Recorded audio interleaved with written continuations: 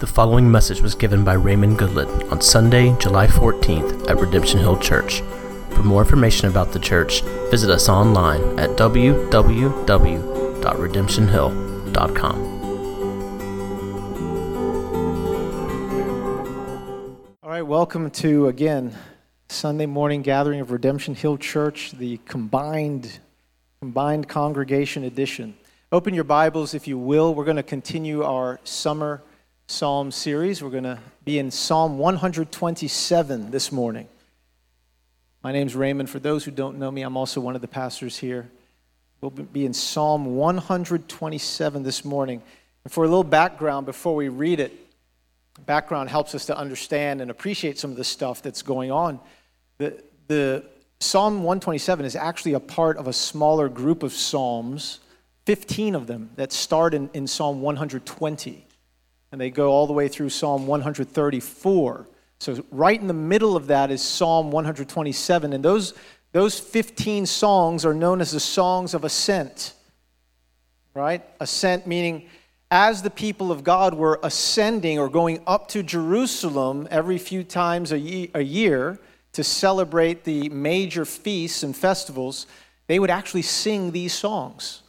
Right? So this was like their CD or their playlist that they would sing over and over, the way that some of us sing certain songs at Christmas time, right, associated with the holiday. So they would sing these songs on the way up there. So when we get to verse 3, and it actually says here in verse 3 that children are a heritage or a blessing from the Lord, and when they start to celebrate children as a reward from God, I want you to remember that that was being said during a very long and difficult road trip. Okay, so some of you have kids, I can tell. All right, so it just makes you appreciate it a little bit more. Okay, Lord, help us as we go through now and read your word together. Help us to appreciate it as we ought. And even more, help us to apply it to our lives as we ought, so that you would be honored, so that we would be changed as you desire, and so that you would get all the glory. We ask that in your name, Jesus. Amen. Psalm chapter 127, verse 1. Unless the Lord builds the house, those who build it labor in vain. Unless the Lord watches over the city, the watchman stays awake in vain. It is in vain that you rise up early. All the non-morning people just said amen. It is in vain that you rise up early and go late to rest, eating the bread of anxious toil. For he gives to his beloved sleep. Behold, children are a heritage from the Lord, the fruit of the womb a reward. Like arrows in the hand of a warrior are the children of one's youth. Blessed is the man who fills his quiver with them. He shall not be put to shame when he speaks with his enemies in the gate. Now, I won't go through every detail of that psalm for us, but what I want to do is I want to help us look at it a little bit closer than just reading it on the surface. When we look at this psalm a little bit more closely, we'll see that it actually mentions three things that have been a concern for all cultures, in all places, and at all times.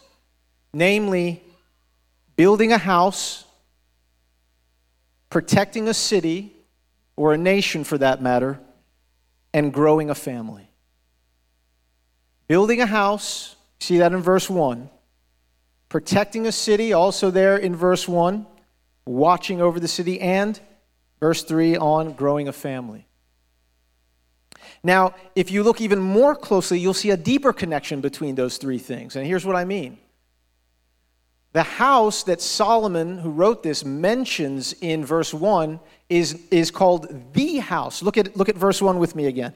Unless the Lord builds, everybody, the house. This is a very particular house. It is a house of worship. This is the temple that David had it in his heart to build for the Lord. And God said, no, David, actually, you can't be the one to build the house. If you want to know why, just go read 1 Chronicles 28. God speaks to David about that very clearly. God chooses Solomon, David's son, to build the house, the temple. And Solomon went about building that house. That is the house he's speaking about. And when we understand that, we begin to see the deeper connection between the three things we just mentioned. This is all about what the people of God must do to provide for the worship of the one true God. Building a house of worship where that worship would be centralized, protecting the city in which that house was built, and then giving rise to another generation that would receive the truth of God and the worship of God and extend it into the future. And the point of the psalmist here, the point that Solomon is making, is that all of our efforts to do those things, to provide, even in our own generation now, to provide what is needed for the proper and true worship of the one true God, to build his house, to protect what is then established and to sustain it, and then to grow the family of God. Everything needed to do all of that, all of our efforts in that direction will be useless, restless, and fruitless apart from the Lord. You see it here. Look at verse 1. Unless the Lord builds the house, there's still going to be building being done by other people, but those who build it labor, everybody, in vain. It is useless. Our efforts are useless apart from the Lord. Our efforts are also restless apart from the Lord. Verse 1. Unless the Lord watches over the city, the watchman stays awake in vain. He gets no sleep, no rest. It is in vain that you rise up early and go late to rest, eating the bread of anxious toil. And finally, our efforts will be fruitless.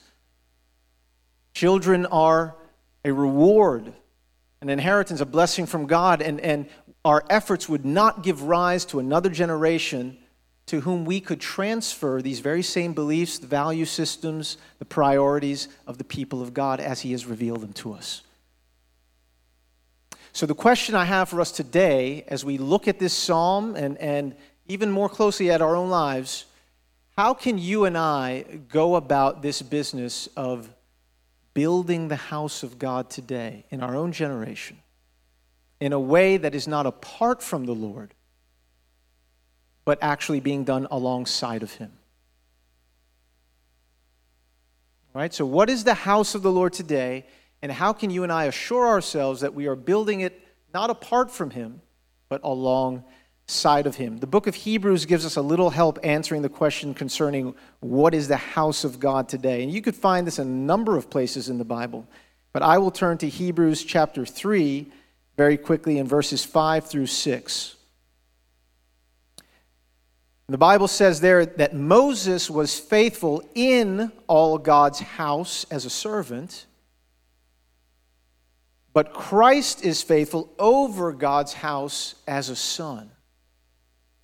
And the house being mentioned there is the people of God. That's the house he's talking about there. You see the same thing in 1 Peter chapter 2, where the people of God are referred to as his house. In 1 Peter chapter 2, verse 4 and 5, Peter says, as you come to him, a living stone rejected by men, but in the sight of God, chosen and precious, you yourselves, like living stones, are being built up as a spiritual house. So the house of God being built today is the people of God.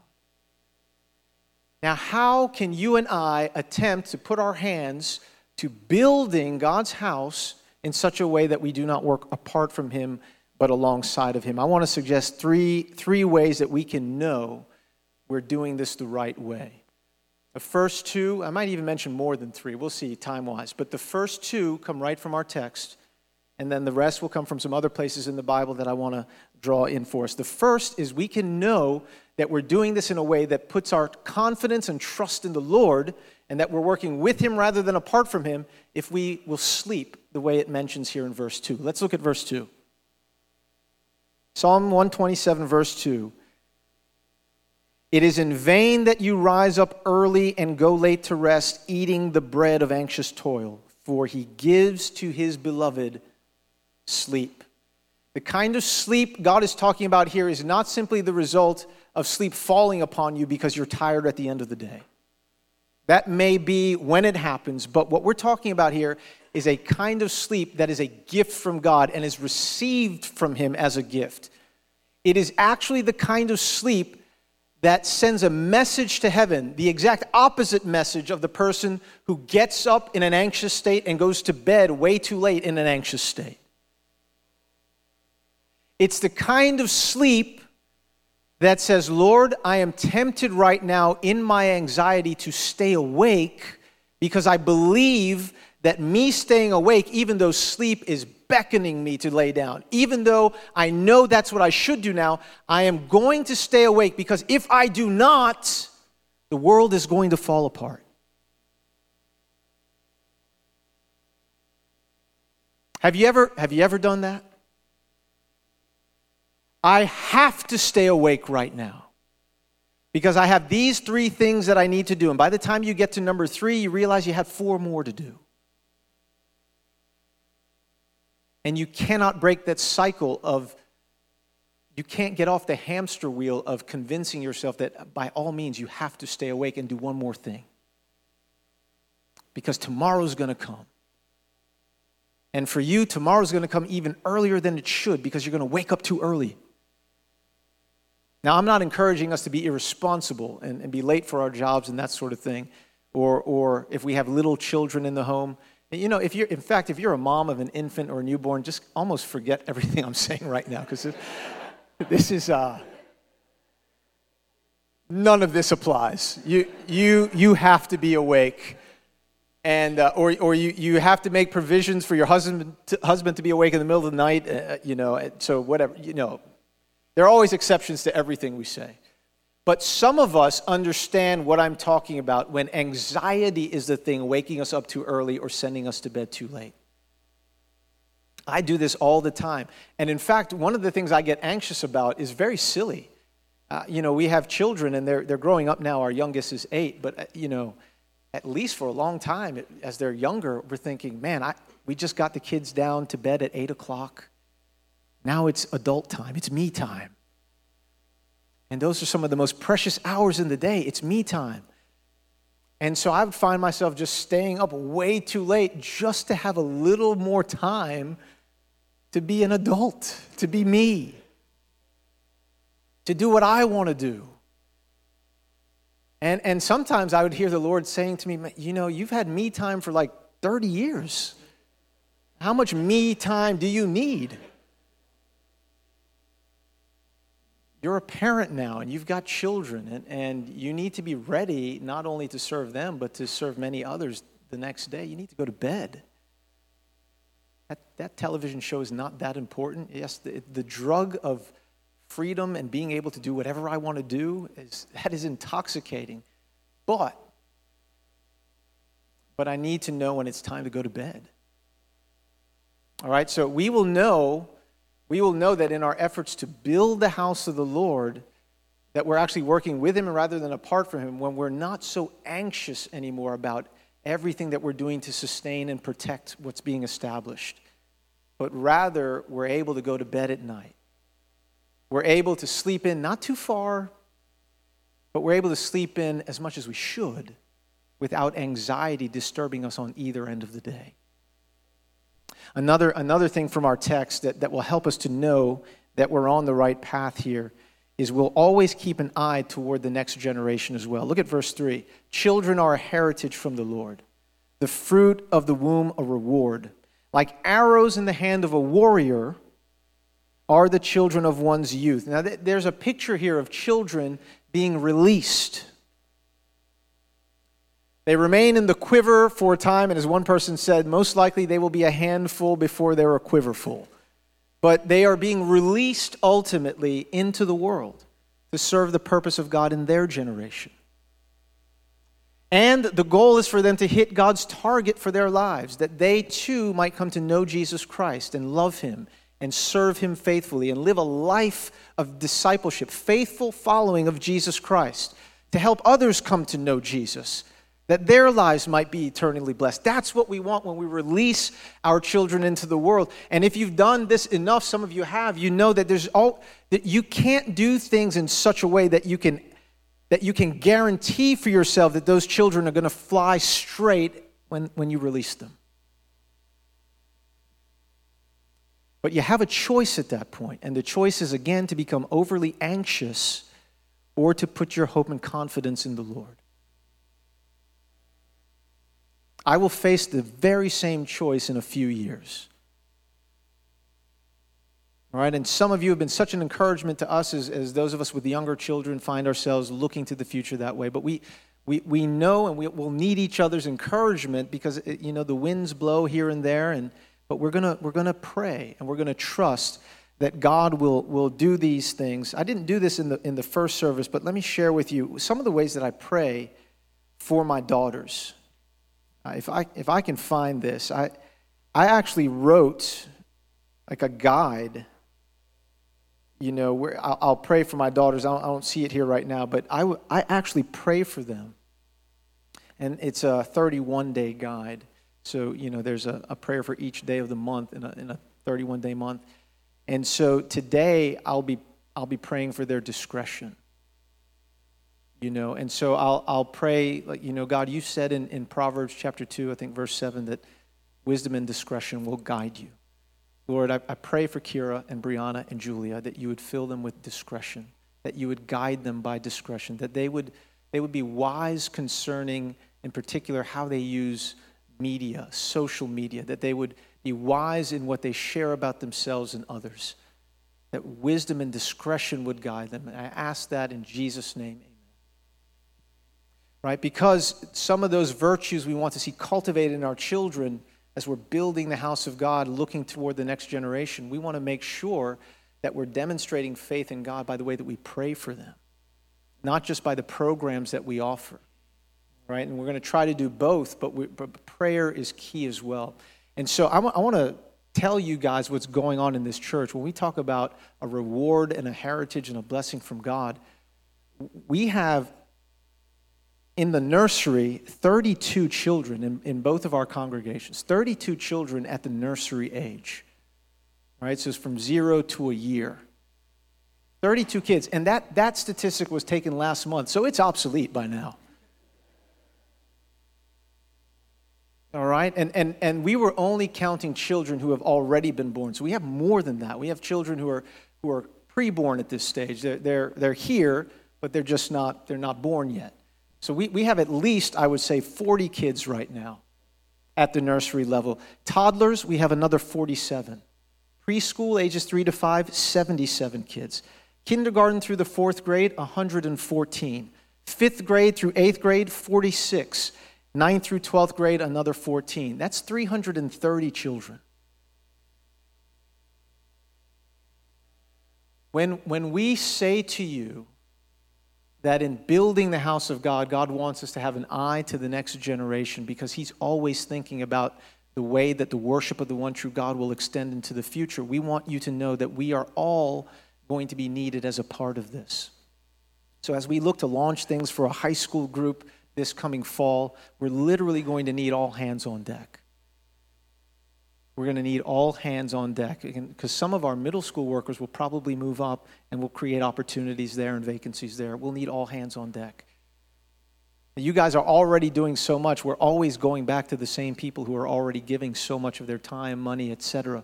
But that's all we can do. Right? And this is so important that we want to continually give ourselves to it. If we're going to pour out ourselves anywhere, then let's pour out ourselves doing this, building the house of God. And that will have very real and practical implications for our time, our money, things like that. But we look forward to those of you who will sign up for that and say, I want to be a part of that. And in fact, God has really turned my heart toward these high schoolers or middle schoolers, kindergarten through 4th grade, and so much of what we're doing on Sunday mornings, even right now with Redemption Hill Kids. So we look forward to all of that. And we'll know that we're moving in the right direction as increasingly we focus on those things to the same way and to the same degree that God does. And then there are some other things that I think will help us know we're on the right track.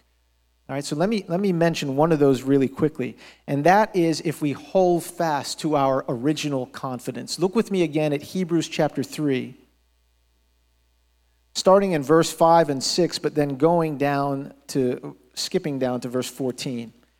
In Hebrews chapter 3, verse 5 and 6, the Lord says there, that we are indeed the house of God, as we read earlier, if, verse 6, we hold fast our confidence and our boasting in our hope. And then in verse 14, he says, for we have come to share in Christ. We know that we're sharing in Christ and in his work, if indeed we hold our original confidence firm to the end. If we hold to our original confidence firm to the end, and what that will mean is that we will have to resist trendy ideas and clever methods.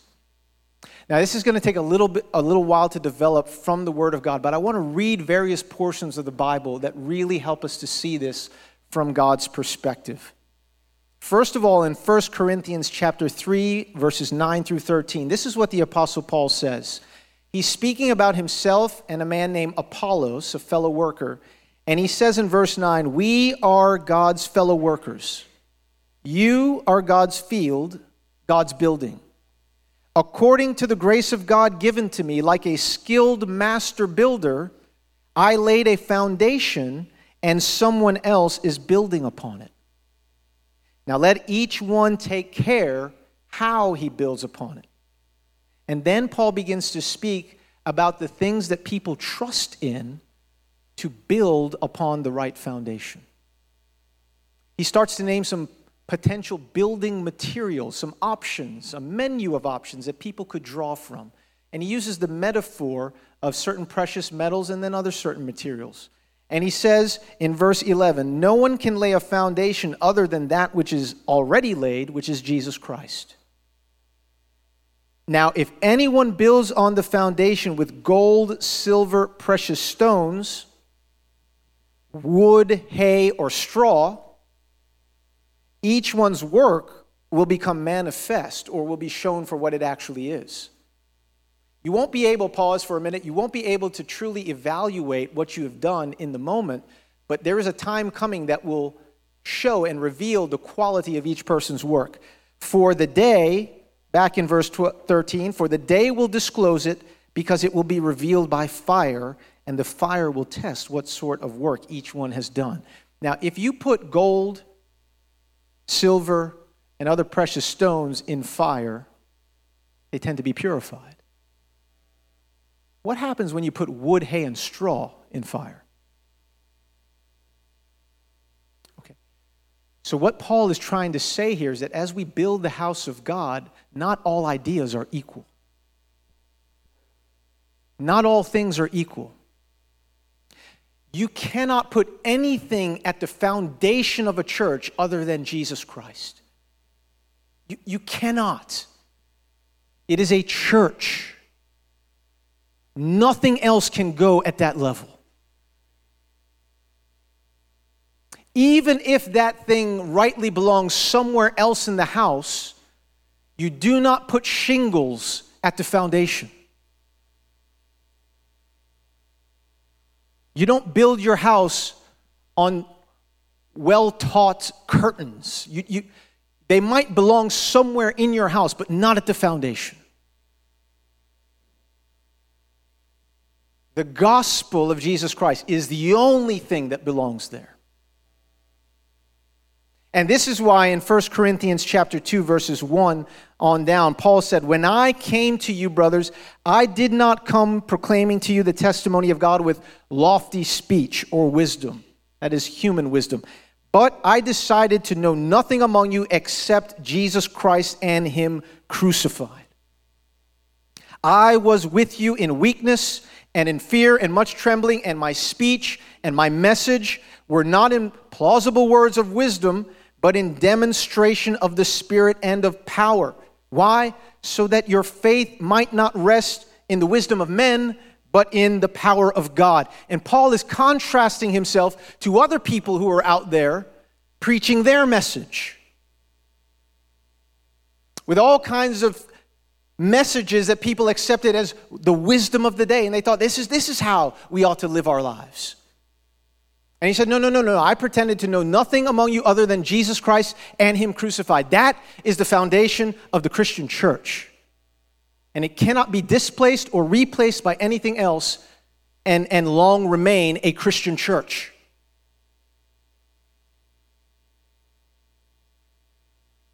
Verse 6, 1 Corinthians 2, verse 6, yet among the mature we do impart wisdom, although it is not a wisdom of this age.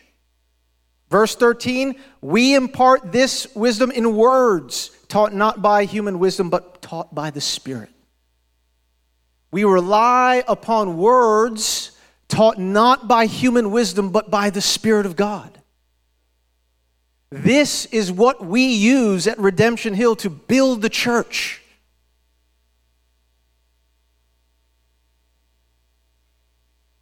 And Paul warns Timothy in 2 Timothy chapter 3, verse 16. I'm going to read right through that big number 4 that wasn't there when he wrote it, down to verse 5 of chapter 4. In 2 Timothy 3, verse 16, he says, all Scripture is breathed out by God and is useful for teaching, for reproof, for correction, and for training in righteousness, so that the man of God, and of course that includes women, so that God's people would be complete, equipped for every good work.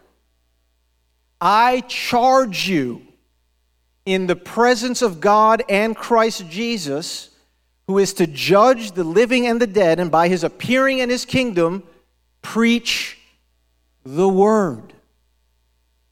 You are before God's assembled people, Timothy. Preach this. Preach the word. This is not like a sport. There's no in season or out of season. Be ready in season and out of season. Reprove, rebuke, and exhort with complete patience and teaching. Why? For the time is coming, everybody listen closely, when people will not endure sound teaching. Do you think we're here already? The time is now here. People, listen, it's not that they don't ever hear sound teaching. It's that they will not endure it.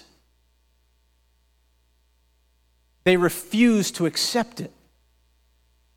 They want to hear something else.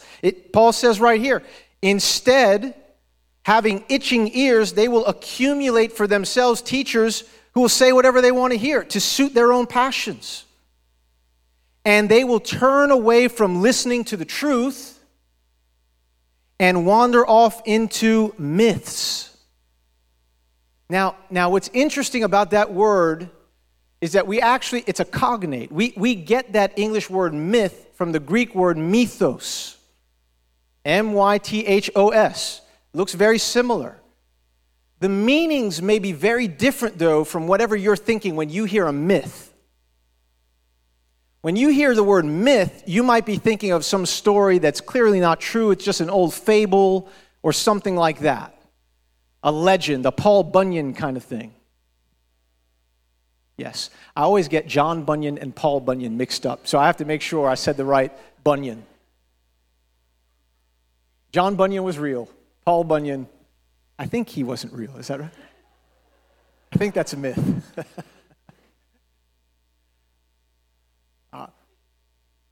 But that's not what Paul means when he uses the word mythos in his writing to Timothy.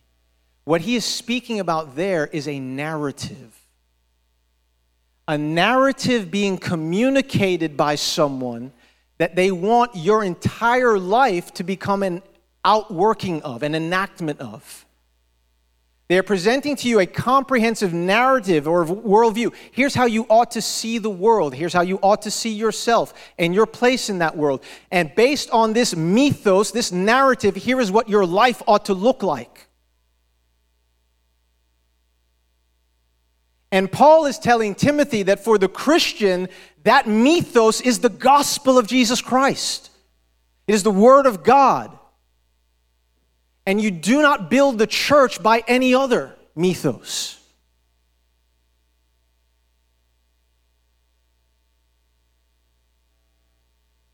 Now, I'm going to say some things that will get me in trouble here.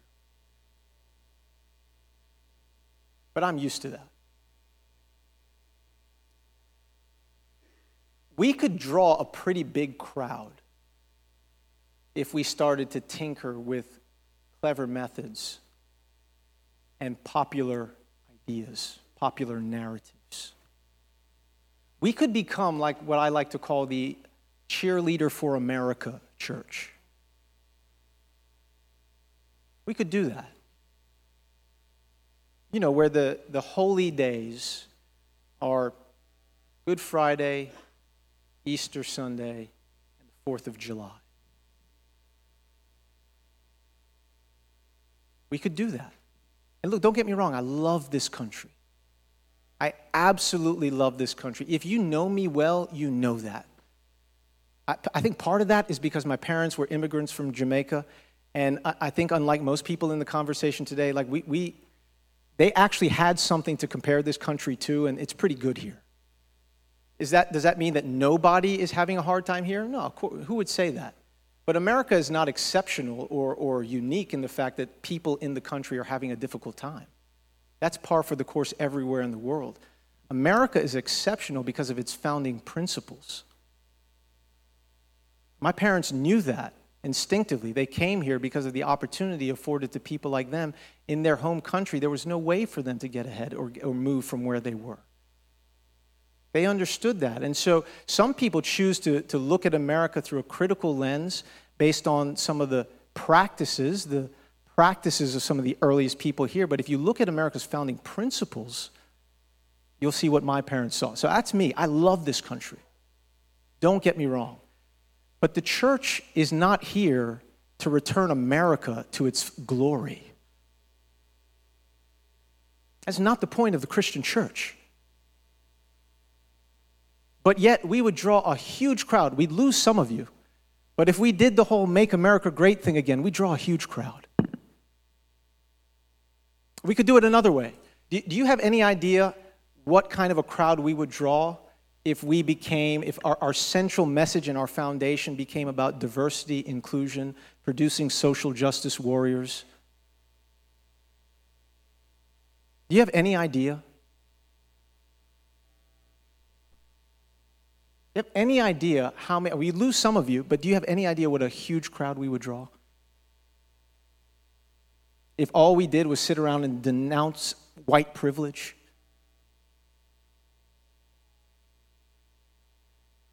That's not the business of the church. Now again, look, some of these things, now when it comes to promoting freedom, especially freedom of speech, when it comes to promoting justice for all people, the church can and should be involved in those efforts. But only one thing belongs at the foundation of a church.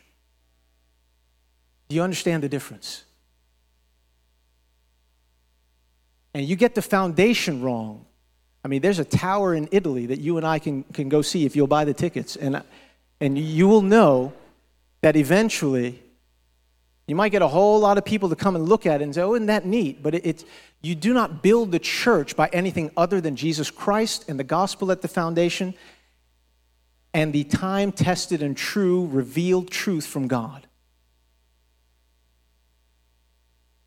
So I say this on behalf of this church. We do not plan at any time in this generation to veer from our original confidence and from the only foundation of the Christian church and from the solid building material of God's word. We do not plan to veer from that in either direction in this generation under the current leadership. And Kobe, when it's you guys, I'm telling you, Fiore, all of you, yep, Sam, I'm looking at you too. We are looking at you children, and we are trusting and praying that God will put these same convictions, priorities, beliefs, and value systems in you. That is what we are praying for and looking for. All right? So that's one of the things. Holding fast our original confidence will let us know we're on the right path. And if I can remember it, there is one more thing, and we mentioned it with David and Kara up here. If we keep our eye on the ends of the earth, taking the gospel to places where Christ has never been named before, we know that we are building with Jesus. Taking the gospel to places where it has never been named before. We know that because of what Jesus said to his disciples in Matthew chapter 28 before he went back to heaven. He said, all authority in heaven and on earth has been given to me. Go therefore and make disciples of all nations, baptizing them in the name of the Father and of the Son and of the Holy Spirit. We're baptizing 6 people this afternoon. And teaching them to observe everything that I have commanded you. And I am with you even until the very end of the age. When you and I step out to support David and Kara, to send them and to reach the unreached peoples of the world, some of whom have never been given a chance to hear about Jesus before, we know that we are building not apart from Jesus, but alongside of him. And I'll close with this. I will speak to the believer, and I will also speak to the one who's sitting here this morning is not yet a believer, not yet a follower of Christ. You and I can rest and know that the world will keep spinning. We can go to sleep without much anxiety. And I want to make an allowance again for those of you who have a clinical sort of condition and you're getting treatment and help, medical help for that. That's a different kind of anxiety that you're not choosing. I'm talking about the ones that we choose. But we can go to sleep, choose to sleep without choosing to pick up that anxious toil. Because Jesus, after he died for our sins on the cross, he slept. He slept. And on the 3rd day, he rose and proved that everything he ever told us was right. He proved that just like I can conquer death and put that away, I can put your sin away. It'll never come up before God again against you in judgment. I put it away. It'll never return. You will be accepted by God, fully forgiven, and you will belong to him forever. In fact, Jesus says, you know what? Just like God said to David, you want to build me a house, David? Go read 2 Samuel 7. The Lord said, no, David, I'm going to build you a house. And he begins to lay out from there the fact that the people of God will be the house of God. So I'm going to build you a house. I'm going to build you a lineage and a legacy. I'm going to build you a house in which I will be pleased to dwell. And Jesus said in Matthew 16:18, I will build my church. Jesus is still building his house. He's not simply left it to Paul and to people like us. He's building his house actively right now. He says, I will build my church. I will do it, he says. Yes, will Christians do it alongside me? Absolutely. But I'm still alive. I'm still doing it. Jesus says, I will build my church. And he says, I will build it. It's going to happen. Everywhere. It will happen. And never forget, he says, I will build my church. Jesus is not here to build my church. He's not here to build your church. Whatever church you would prefer or want, he's not here to build that. He said, I will build my church, meaning his. That's what he's going to do. And what Jesus is going to do, he's going to determine that based on who the Father sends to him. John 6:37, all whom the Father gives to me will come to me. And when they come, I will in no way cast them out. So that is how Jesus is going to build his church. Through the consistent, unchanging commitment to the proclamation of the gospel of Jesus Christ, his perfect life, his death, where he offers that perfect life up for sinners like us, his resurrection, where he proves that he is the one and only person who can give us the life that we all need and who can remove our sins from the presence of the Father and make it so that we're acceptable to him. The proclamation of that message without wavering, that's the church he's building. And if that's what you want to be a part of, then welcome to Redemption Hill Church. If you're expecting anything else, I want to be very honest with you. Whatever other priority you may have will never serve as the foundation or main message of this church.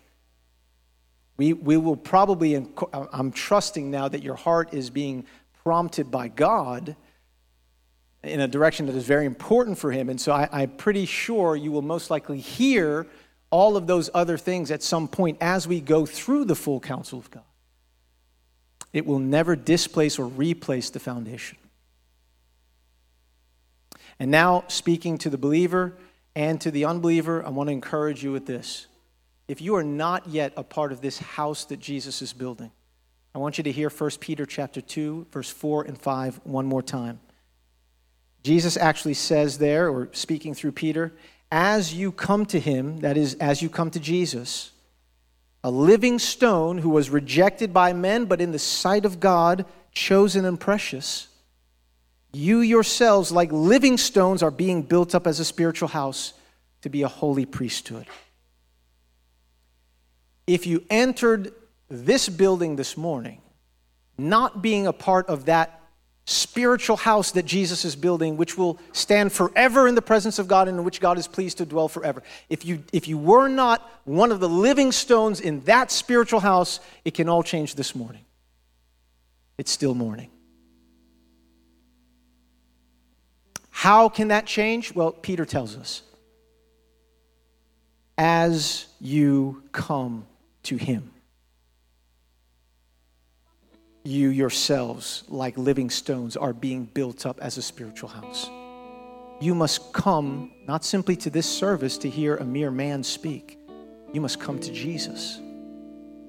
Right now in your heart, you must look at him and say, I believe that you died in the place of sinners on the cross, that I am one of those sinners, that I need what you did, and that if I only come to you now like this, you will forgive and accept me forever. You do that in your heart, and you yourself will now be part of this spiritual house that Jesus is building. And to those of you who have at some time in the past done that and who are currently believers, walked in that way this morning, I want to leave you with this encouragement. Our work for and in the Lord is not useless. It is not restless, and it is not fruitless. 1 Corinthians chapter 15, verse 58 puts it this way. Therefore, my beloved brothers, and again that includes my beloved sisters, be steadfast, immovable, always abounding in the work of the Lord, knowing that in the Lord your labor is not in vain. Lord, help us to remember that. Lord, I'm asking that you would help us to sleep like those who have confidence in you, to rise when we should like those who have confidence in you, to pray like those who know that only you can accomplish the spiritual results that we seek, to trust you with the lives and the direction of our children, to keep an eye on that next generation and all your plans and purposes for them, to keep an eye on the ends of the earth and the unreached peoples of the world, and to continually support efforts to that end, that all might hear and believe. We pray, Lord, also that you would help us as a church, not only in this generation, but for as many as you would be pleased to give us, that, Lord, if we would be here for another 200 or 300 years, if you tarry, that, Lord, we would never move from our original confidence and conviction that only you belong at the foundation of this church, and that we must build with your word. Give us the wisdom and the endurance that will be needed, and the perseverance to resist trendy ideas and the mythos of the culture, all the narratives that call out for our allegiance and that would compete with your voice if we allowed them to. Only you, Jesus, especially in this moment right now for us, only you can do that. I'm convinced. I ask you to do it. We ask you to do it. In your name we give thanks. Amen. You've been listening to a message by Raymond Goodlett, given at Redemption Hill Church in Richmond, Virginia. For more information on the church and to hear other messages, please visit us online at www.redemptionhill.com.